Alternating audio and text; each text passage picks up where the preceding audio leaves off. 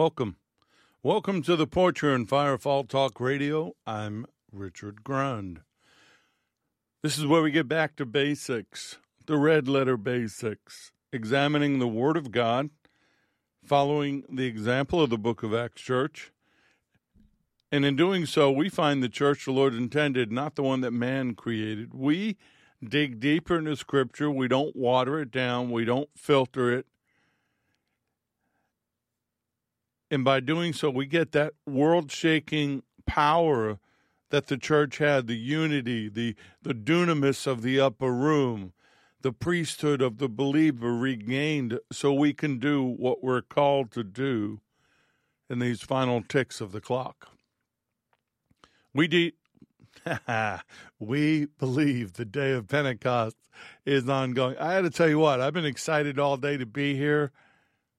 Excited to be anywhere. No, excited to be here. The Spirit just hit me as we came on. Everything was fine. Spirit's excited. Who knows what's going to happen? Because the day of Pentecost is ongoing. The fire of the upper room still burns. It's burning right now. If you have any questions, go to firefalltalkradio.com.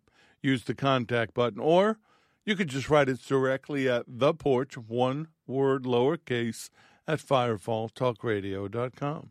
You want to support what we do, go to the main page of Firefall Talk Radio. There are ways to do so. Just pray about it and give as the Lord leads. We appreciate the support and encouragement of all of you who do. So welcome. Welcome to all of our listeners from the various streaming platforms. First of all, before we do anything, my apologies for the audio from last week's Bible study. I was a little under the weather. I didn't realize how much I was under the weather till I listened to the Bible study, which I, of course, edited, corrected, and uploaded a new file. But again, I know this isn't a professional production. That's not why you're here, but I take it seriously and wanted to let you know that. Still working on the new email list for the newsletter. Let us know if you want to be on it. Remember, if you need prayer or you want to pray for others in the Porch community, just contact us. We care about you. If you need it, we want to get it to you. We want people praying for you. And if you're sitting in a pew somewhere under somebody, that's great. But I have found most people sit in a congregation and nobody's covering them, nobody's praying for them. Speaking of prayer, which I just was, and we're going to use this to take us right into the Bible study. We need to pray for all those in the path of tropical storm, now Hurricane Nicole. We, here in Orlando, in Central Florida, we will get some wind and some rain, but the people along the coastlines, they are already, hallelujah.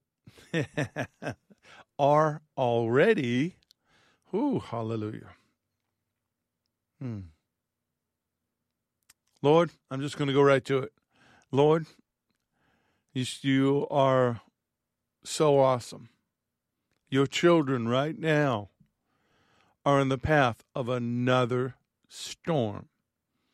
Now, whether it's of you or of nature or man-made creation, in this day and time, we just don't know. But what we do know is that you are still on the throne. Nothing has changed in that regard. You are the great I am. You control all things. When you were in the boat asleep and the waves were crashing down and the disciples were afraid, you said to them, why? Why are you afraid? And you spoke to the storm and you said, peace, be still. And the waves just calmed down. Lord, right now, on behalf of your children, that are in the direct path of the wind and the waves and the rain, we say, peace, be still. Envelop them in your peace. Surround them with your glory and your angels. We pray a Psalm 91 covering over them and all of us that will be affected by this storm. Your word says that no evil shall come near our dwelling. So we pray right now to come under the hidden shadow of your wings. We hide like baby chicks under those glorious, wonderful, powerful wings. Send your angels. Send your angels to each and every person. Some have been devastated by Hurricane Ian. Lord, they don't need the flooding. They don't need this. Push it away. Reach your hand in there and tear it apart. We thank you, Lord, for how much you love us. We thank you, Father, for sending Yeshua to die for us. We thank you that the cross has become the symbol of our freedom, was the symbol of your chastisement, your punishment for us. You did nothing wrong. The blood, the shame, the pain, everything you endured was ours. And so here we are, crying out to you, Abba, Father, Papa God, Daddy. We love you. We need you. The protection, the blessings, the favor, divine health and healing, we need you. We need your promises fulfilled. Lord, we're so in love with you. So in love with you. I pray that my brothers and sisters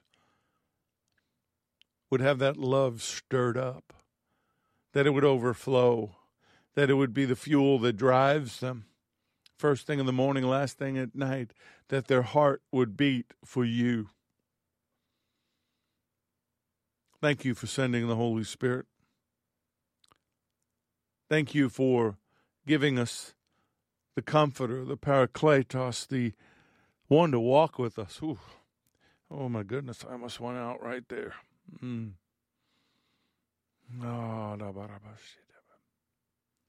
Holy Spirit, envelop us. Envelop your children right now. Wherever they are, let your presence surround them. Touch them inside out. We pray that you would bless the technology. There'd be no interference. There'd be no hindrances. That your word, your desire, everything you want for this night would happen, whether listening live or they hear it later on or whenever they hear it, they get your touch. That you are imprinted upon this file.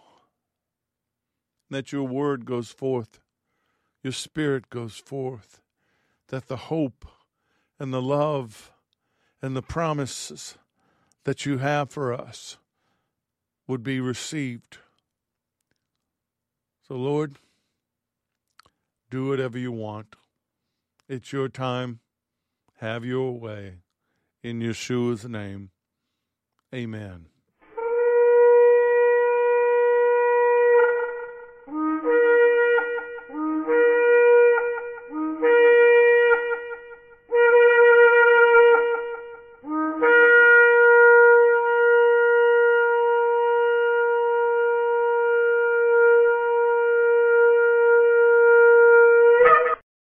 These lessons are proprietary information except where noted the information comes from outside sources. The combination of that information, the matter presented, is exclusive, cannot be repeated or used without permission.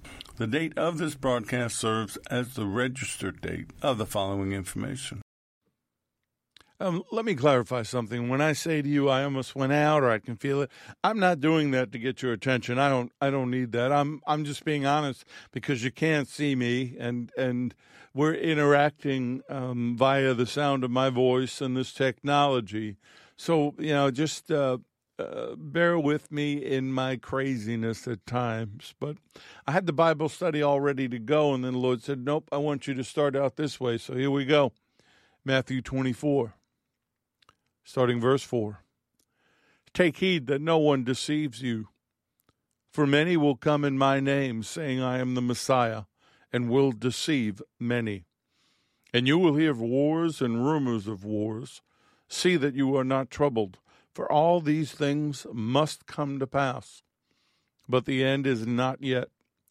For nation will rise against nation, and kingdom against kingdom, and there will be famines, pestilences, and earthquakes in various places. All these are the beginning of the sorrows. Then they will deliver you up to tribulation and kill you, and you'll be hated by all nations for my name's sake. And then many will be offended and will betray one another and will hate one another. Then many false prophets will rise up and deceive many. And because lawlessness will abound, the love of many will grow cold. But he who endures to the end shall be saved.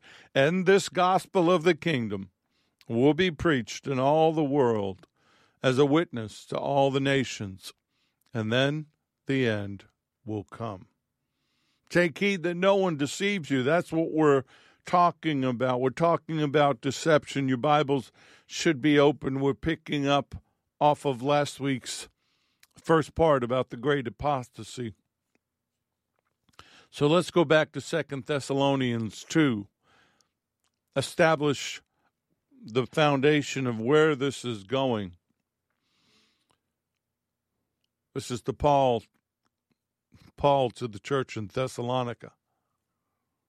Now, brethren, concerning the coming of our Lord Jesus the Messiah, Adonai Yeshua HaMashiach, and our gathering together to him, we ask you not to be soon shaken in mind, or troubled either by spirit or by word or by letter, as if from us, as though the day of Messiah had come.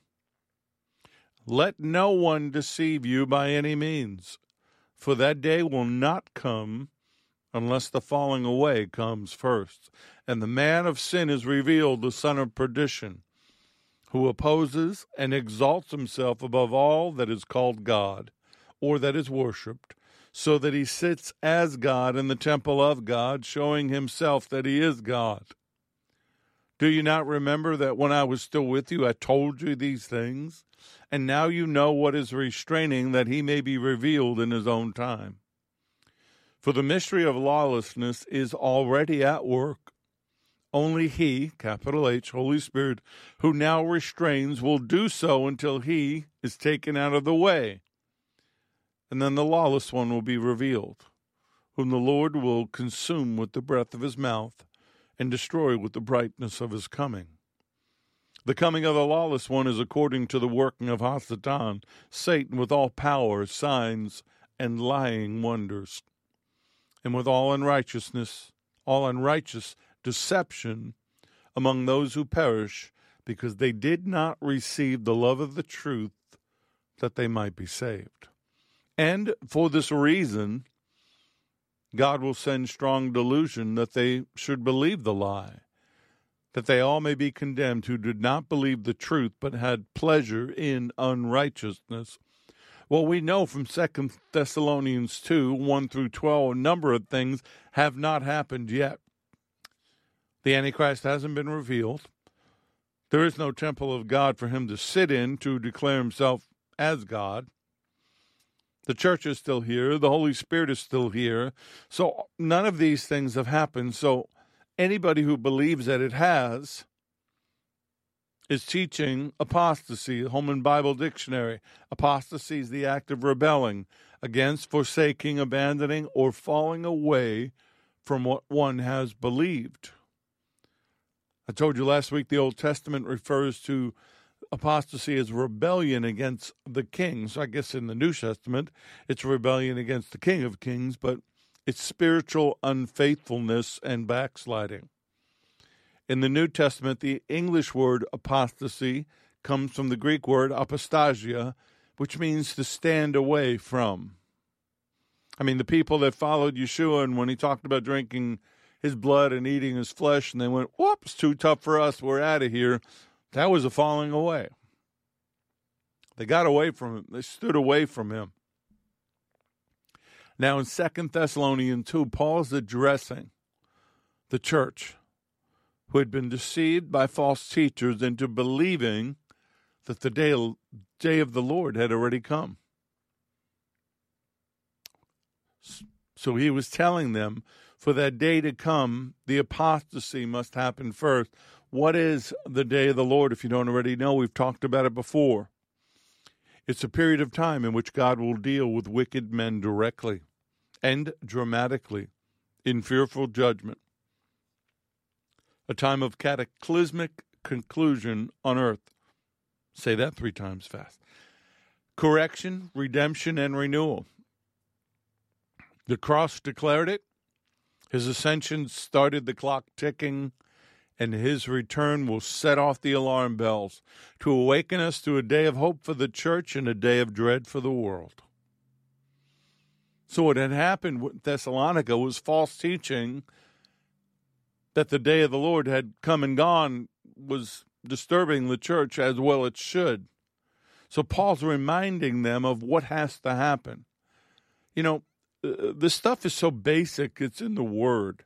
And the thing about deception I find so frustrating is people just open their Bibles, read the Word, listen to the Spirit. They wouldn't fall for the tricks and the schemes of the enemy. The man of lawlessness has not been revealed. We are probably in the initial ripple of apostasy, but the great apostasy has not happened. And this son of perdition, the Antichrist, he'll have his moment of glory. Satan's always wanted his moment of glory. He's always wanted the stage. He's always wanted the accolades and the worship, even of his other brother fallen angels. Well, Messiah is going to destroy his Antichrist, and the deceived will be judged. 2 Thessalonians 1:3. We are bound to thank God always for you, brethren, as it is fitting, because your faith grows exceedingly, and the love of every one of you all abounds towards each other. When he says brethren, he's not being sexist or misogynist, as some would say today. Brothers and sisters. It's plural, combined, brethren. And love binds them together. During times like this, you need people to bind to. Now, if you don't have it locally for whatever reason, maybe you're in a place where there aren't others, that's what this is for. Emails are for. Connections are for.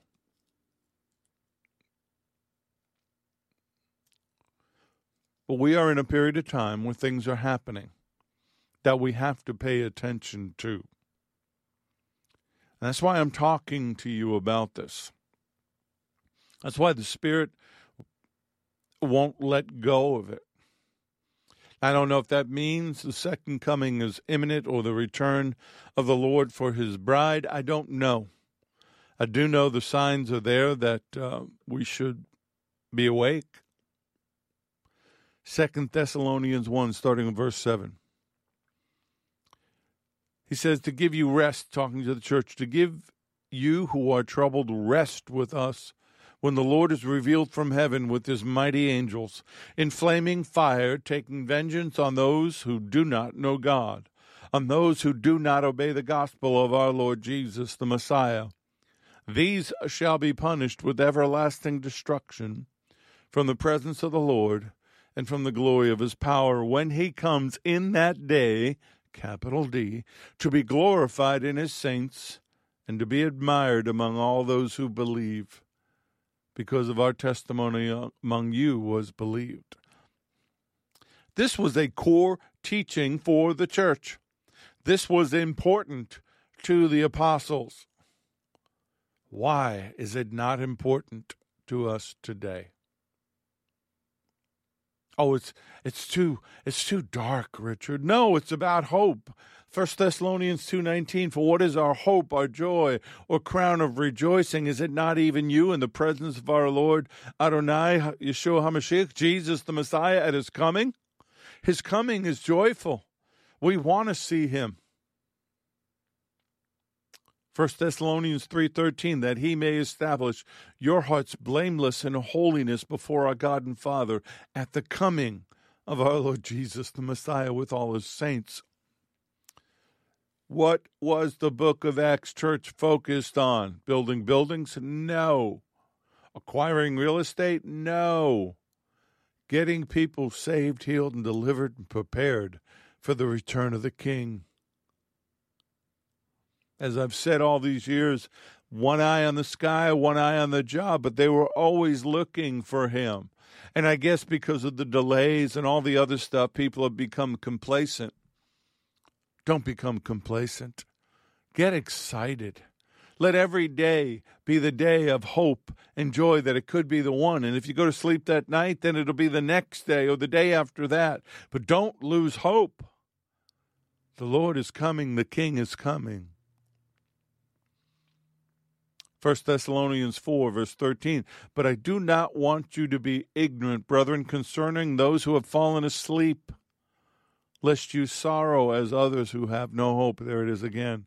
For if we believe that Yeshua died and rose again, even so God will bring him with those who sleep in Yeshua.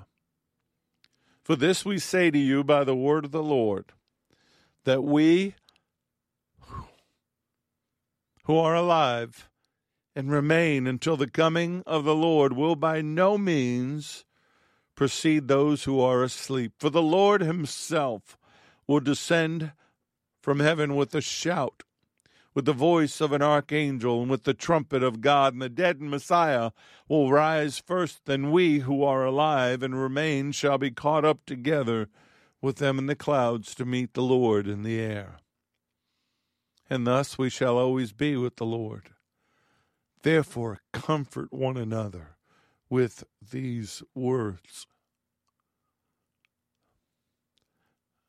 See, they had been taught by Paul when the day of the Lord would come.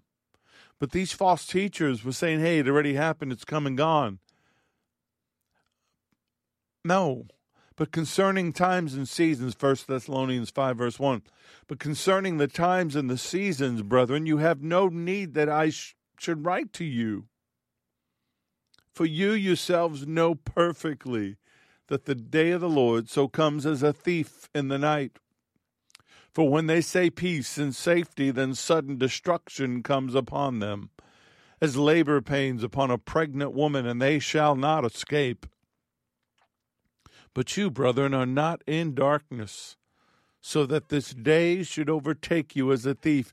You are all sons, and I'm going to add daughters of light, and sons and daughters of the day. We are not of the night nor of darkness. Therefore let us not sleep as others do, but let us watch and be sober. For those who sleep, sleep at night, and those who get drunk are drunk at night. But let us who are of the day be sober, putting on the breastplate of faith and love, and as a helmet the hope of salvation. For God did not appoint us to wrath, but to obtain salvation through our Lord Jesus the Messiah, who died for us, that whether we wake or sleep, we should live together with him. Therefore comfort each other and edify one another, just as you also are doing.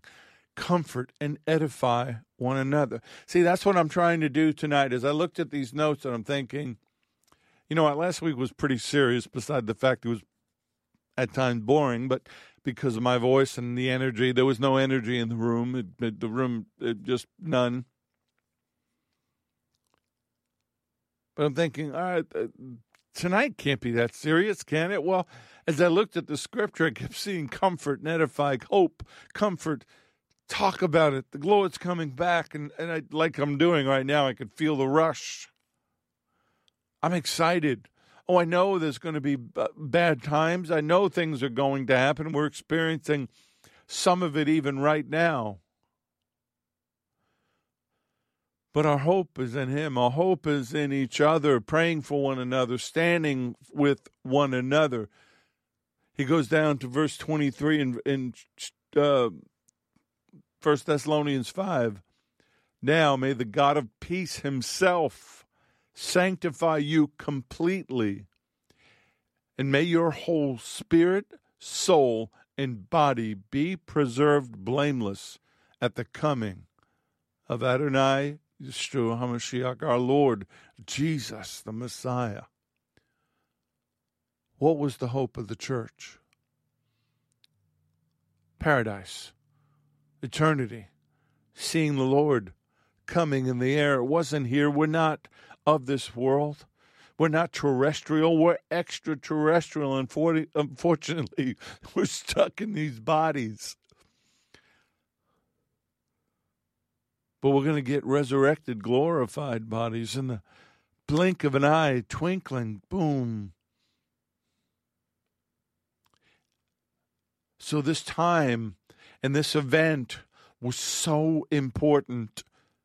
It was the fuel that drove the church. It was the hope. So what does the enemy want to do? He wants to deceive them and steal that hope. Now, this is not long after the resurrection of the Lord. There are many people there that were alive when he was on the earth and were alive when he rose, and maybe they saw it or maybe they heard about it. But the church is in its infancy, and it's already begun. The deception's already begun. And they were wavering in their faith, and they were becoming frightened. And not just in Thessalonica, it was throughout the church. The enemy is about fear. He's about stealing your hope. But he's been limited in his power, so he can't just come in and take it. He's got to get you to give it up. He's got to get you to let go of it. So what I'm saying to you right now, hold on tight.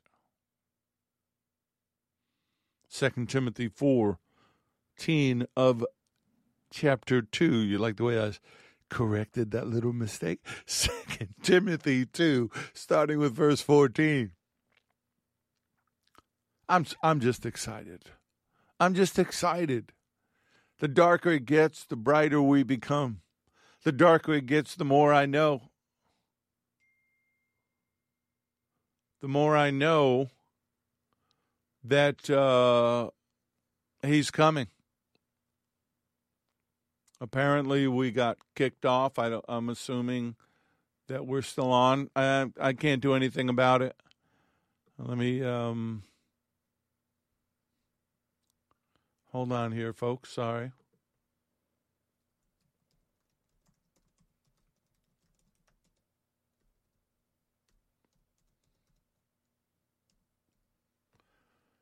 Well, I wondered if we would get interrupted. I probably should have done this on my iPad or my phone. But whatever, the recording will be there. Where was I? But the enemy is just every day trying to deceive us and steal our hope. He's calling the people. He's telling them, believe. Believe in the resurrection. Believe in the rapture. Believe in the Lord coming. And these false teachers are saying, nah, it already happened. Your hope is in nothing. So he tells Timothy in chapter 2 of 2 Timothy, verse 14, remind them of these things, charging them before the Lord not to strive about words to no profit, to the ruin of the hearers. Be diligent to present yourself approved to God, a worker who does not need to be ashamed, rightly dividing the word of truth. But shun profane and idle babblings, for they will increase to more ungodliness, and their message will be spread like cancer. Hymenaeus and Philetus are of this sort, who have strayed concerning the truth, saying that the resurrection is already past, and that they overthrow the faith of some. Nevertheless, the solid foundation of God stands, having this seal: the Lord knows those who are his, and let everyone who names the name of Messiah depart from iniquity. The Lexham Bible Dictionary says Hymenaeus was a heretical teacher in Ephesus. He was an opponent of the Apostle Paul. Paul mentions him twice, once with Alexander in 1 Timothy chapter 1, and then once with Philetus in 2 Timothy 2. He's a part of a group who had rejected faith and good conscience, and they were teaching that the resurrection had already happened. They were claiming two things: that the bodily resurrection of believers had already taken place, if you can believe that the resurrection just means a rising from sin, and there'll be no bodily resurrection from death. So in 2 Timothy, Hymenaeus and Philetus are among the people whose pointless chatter will progress to greater ungodliness, and whose talk, Paul describes very graphically, will spread like gangrene. And Philetus is always mentioned with the two, and apparently he's the lesser player. The International Bible Encyclopedia says that these two, Hymenaeus and Philetus, are the instances of men who were doing serious injury to the church at that time by their teaching.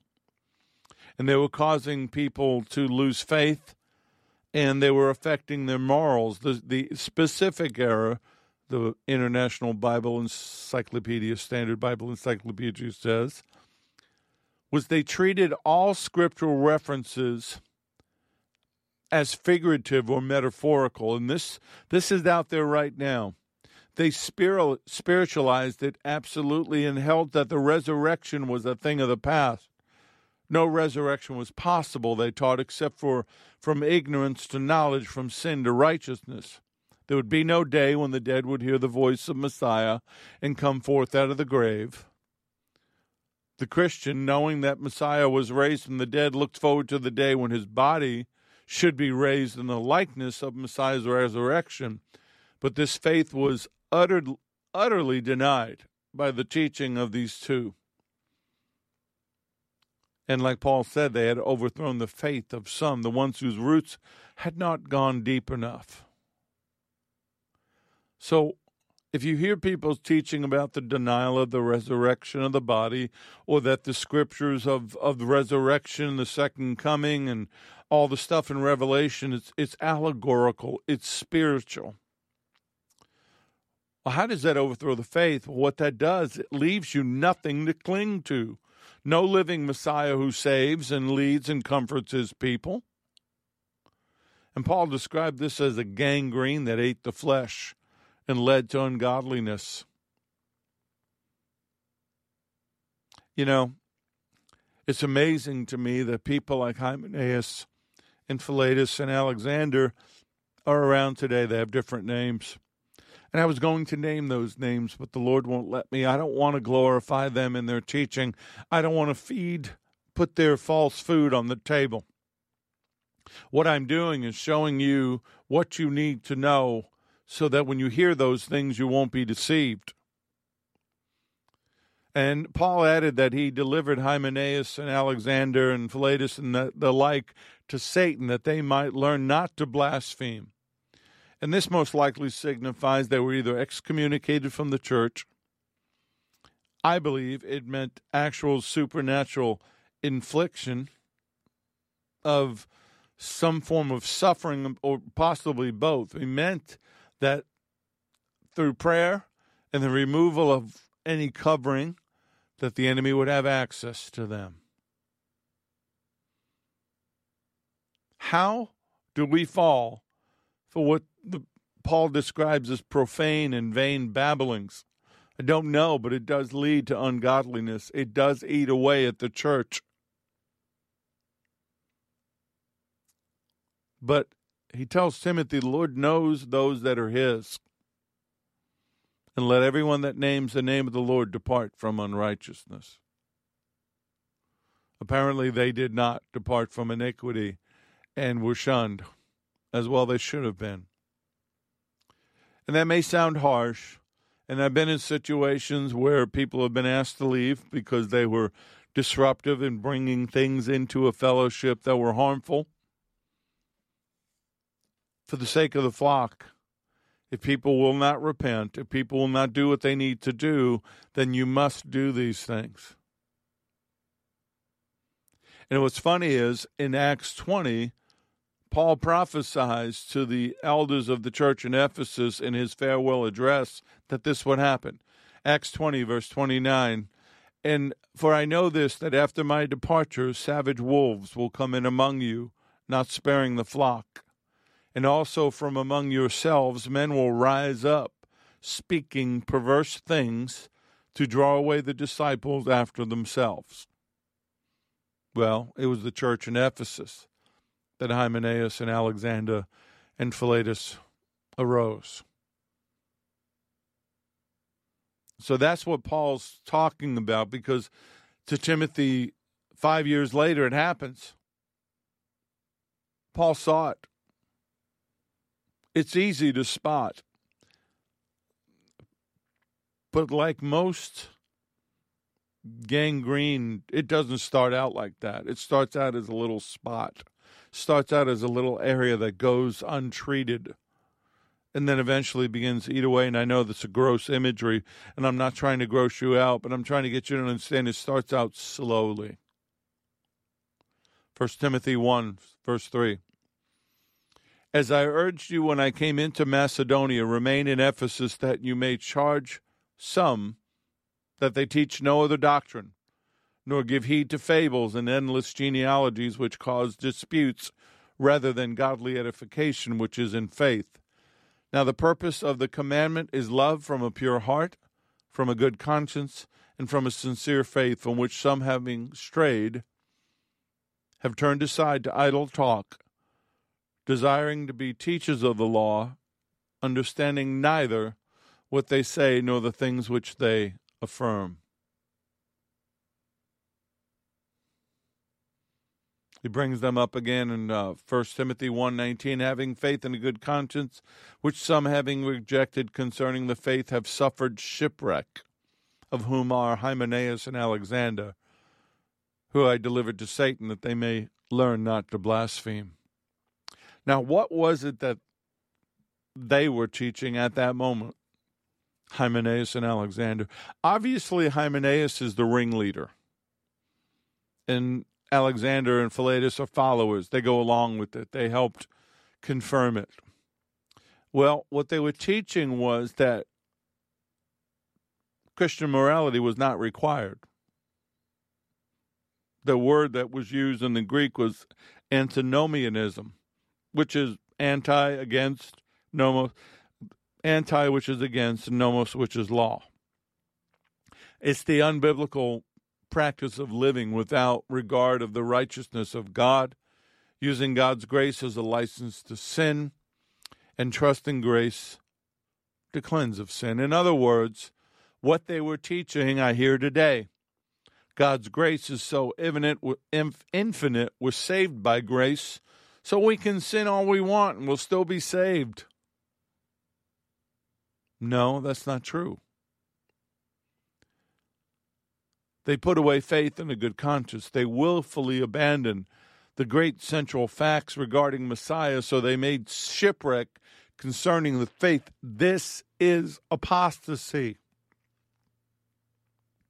That's why in 1 Timothy 4, verse 1, Paul states, now the Spirit expressly says that in latter times some will depart from the faith, giving heed to deceiving spirits and doctrines of demons. Remember, this is the brand new church, maybe 60 years old around this point. And here we are, all this time later, and we're still fighting this sickness, this virus in the church. And the Lord warned about it. This isn't just the apostles. The Lord warned about it. Matthew 7, starting verse 15, beware of false prophets who come to you in sheep's clothing, but inwardly are ravenous wolves. You will know them by their fruits. Do men gather grapes from thorn bushes or figs from thistles? Even so, every good tree bears good fruit, but a bad tree bears bad fruit. A good tree cannot bear bad fruit, nor can a bad tree bear good fruit. Every tree that does not bear good fruit is cut down and thrown into the fire. Therefore, by their fruits you will know them. False teachers, you will know them by what they produce. And then if we take Matthew 7 and we jump down one more verse, we see what the Lord says right after he talks about false teachers and false prophets. Not everyone who says to me, Lord, Lord, shall enter the kingdom of heaven, but he who does the will of my Father in heaven. Many will come to me in that day, saying, Lord, have we not prophesied in your name, cast out demons in your name, done many wonders in your name? And then I will declare to them, I never knew you. Depart from me, you who practice lawlessness, you who practice sin, you who do these things which are not of me.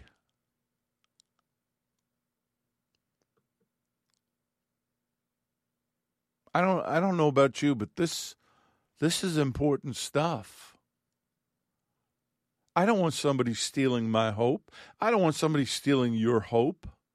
I don't want somebody to infect you with a false teaching so that when your life falls apart or something goes wrong, you have nothing to hold on to. You lose all hope. You think that everything you believed was a lie. Well, part of that's true. Everything you believed was a lie. Not everything in the Word was a lie. Not everything the Lord said was a lie. But that's what the enemy wants to do.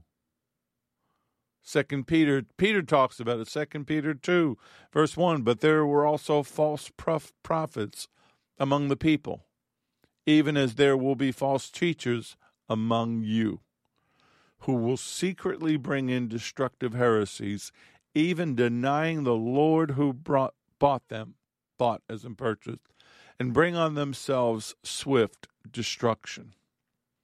And many will follow their destructive ways, because of whom the way of truth will be blasphemed. By covetousness they will exploit you with deceptive words. For a long time their judgment has not been idle, and their destruction does not slumber. See, the purpose of this in the enemy's way is to deceive you, but people do it for covetousness.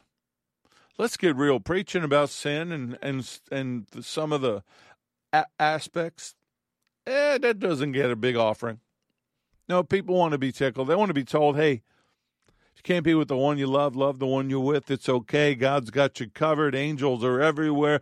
Doesn't matter what you do. Go where you want to go. Do what you want to do with whomever. Yeah. You know, that those songs from the 60s and the 70s, we're seeing them lived out today. I don't know how these guys did it. A spiritual vision, a false revelation. They sent out a letter falsely attributed to Paul. I don't know. The enemy does those things, which is why we have to live out 1 John 4, verses 1 and 2. Beloved, do not believe every spirit, but test the spirits, whether they are of God, because many false prophets have gone out into the world. By this you know the Spirit of God. Every spirit that confesses that Yeshua HaMashiach, Jesus the Messiah, has come in the flesh is of God. You see, teachers back then were saying Jesus wasn't a mortal man. He didn't really come in flesh. He was a spiritual being. He was an angel, whatever.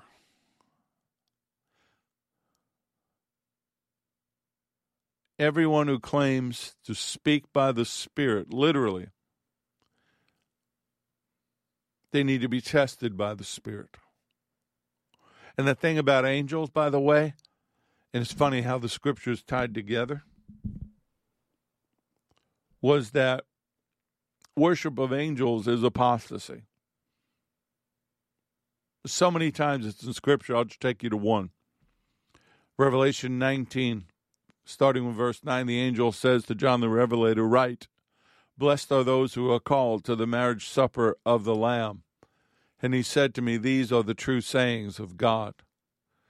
And then John fell at his feet as to worship him. But he said to me, see that you do not do that. For I am your fellow servant, and of your brethren who have the testimony of Yeshua. Worship God, for the testimony of Yeshua is the spirit of prophecy. We don't worship angels. We don't. I know some who do. I know some who put them up on pedestals. They don't want that. They are fellow servants of the King, They serve him and him alone, and any angel that says otherwise is a fallen one. These doctrines of demons, as mentioned in 1 Timothy 4, is his way of saying it's the source and the power of the deception. Every speaker should be tested against the word, against the spirit, that what they say is truth. That's why I believe the Holy Spirit is the apostasy antivirus that keeps it from infecting the body of Messiah. Larry and I were talking about this today. And he said, how can people be so easily deceived and still believe they're hearing from the Lord? And the answer has to be either they don't hear from the Holy Spirit, or he's not there, or he has stepped back from them. The Holy Spirit is the Spirit of truth. He teaches the truth about Messiah. False prophets and false teachers, they have a spirit of deception, the spirit of the Antichrist that leads people away from Messiah, which is what? Apostasy. Tricks you into falling away, tricks you into backing away from something you once believed. See, when I started this Bible study, actually the Lord did, Lord. When the Porch was started, it was an outgrowth of what we did in Tallahassee. And the idea was to get back to the upper room, to reboot the upper room, if you will, so that we could regain what they had. And one of the things that the Lord has always had me go back to, John 14, 15, and 16. Because he was telling the disciples and us what was going to be the key to our success. John 14, 17, the Spirit of truth, whom the world cannot receive because it neither sees him nor knows him, but you know him, for he dwells with you and will be in you. But the Helper, the Holy Spirit, whom the Father will send in my name, John 14, 26, he will teach you all things and bring to your remembrance all things that I said to you. John 15, 26, but when the Helper, the Parakletos, comes, whom I shall send from the Father, the Spirit of truth who proceeds, literally emanates from the Father, he will testify of me. John 16, verses 13 through 15, however, when he, the Spirit of truth, has come, he will guide you into all truth, for he will not speak on his own authority. But whatever he hears, he will speak, and he will tell you things to come. He will glorify me, for he will take of what is mine and declare it to you. All things that the Father has are mine, therefore I said he will take of mine and declare it to you. Go back up here. Just as I was saying it, the Lord dropped something in my head. Verse 13. He will guide you into all truth, for he will not speak on his own authority, but whatever he hears, he will speak. Where is he hearing? He's hearing it from the Lord in the throne room, and he will tell you things to come. I don't need a current modern day prophet. I don't need somebody to tell me what's coming. I have the Holy Spirit in me. I can go directly to the Lord in the throne room. You have same access. Stop falling for this nonsense of getting you tied into a current day modern prophet, apostle, whoever they are with their names and the big followings, that they're the only ones who could tell you what's coming. And for the most part, they're wrong. Go to the Lord in prayer. Develop the Holy Spirit inside of you. The Spirit of truth conveys truth from God. And because of that, he guides the judgment of the world. The Spirit says only what he has heard from the Father and the Son in the throne room, and they work together in perfect unity. You are, through the infilling of the Holy Spirit, you are directly connected to the throne room. If you can't hear clearly, if there's static in the line, if there's something wrong with the connection, focus on that. Don't run to somebody else and say, hey, what are you hearing? That's great for confirmation, but you need your own connection. You need your own line of communication. Now, the disciples were being shown things that they had not heard before about the present and the future, which was confirmed by the Word. Remember, the Spirit will never tell you anything that does not get confirmed by the Word. But you have access to the living water. You can drink any time. You need to know? Drink. John 7, verse 37, on the last day of the feast, the great day of the feast, that's the Feast of Tabernacles, Sukkot, Yeshua stood and cried out, saying, "If anyone thirst, let him come to me and drink. He who believes in me, as the Scripture has said, out of his heart will flow rivers of living water." But this he spoke concerning the Spirit whom those believing him would receive. For the Holy Spirit was not yet given, because Yeshua was not yet glorified. See, this is your hope. The Comforter, the Counselor, the Advocate. He will encourage us. He will instruct us, and he will strengthen Yeshua's followers. He empowers us to withstand the lies and the deception and the attacks of all the false teachings, of all the threats of apostasy. He'll hold you. He'll anchor you. He'll tear down the strongholds of the mind that the enemy uses to trick us into falling away from the faith. You are anchored by the Holy Spirit to the Lord in the throne room, so you won't be shaken in word or deed or anything you see out in the world. You shouldn't be shaken by false teachers and preachers and false prophets, because the Spirit of truth is in you, the Spirit that raised Yeshua from the dead. Father, you're the only hope we have. You're it, Lord. We have no other hope. Your word, your Spirit, we can't even understand it without you. It's just words on a paper. You bring it alive. You make it alive because you are the living word. And if there was ever a time we needed pure word, it was now. To drink pure living water, it's now. A time of confusion, time of fear, time of agitation and deception. So I'm asking for everyone listening who is seeking that truth, seeking that clarity of mind and spirit, that you bestow upon them the peace, the comfort, the edification, that you bestow upon them what they need in this time.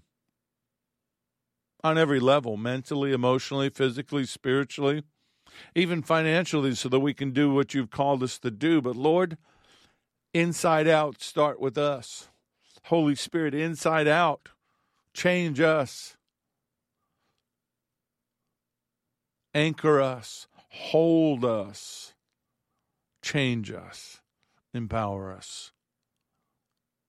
If you agree, in Yeshua's name, say amen. May the Lord bless you and keep you. May the Lord make his face to shine upon you and be gracious to you. May the Lord lift up his countenance upon you and give you peace, give you shalom. I'm Richard Grund. This has been The Porch on Firefall Talk Radio.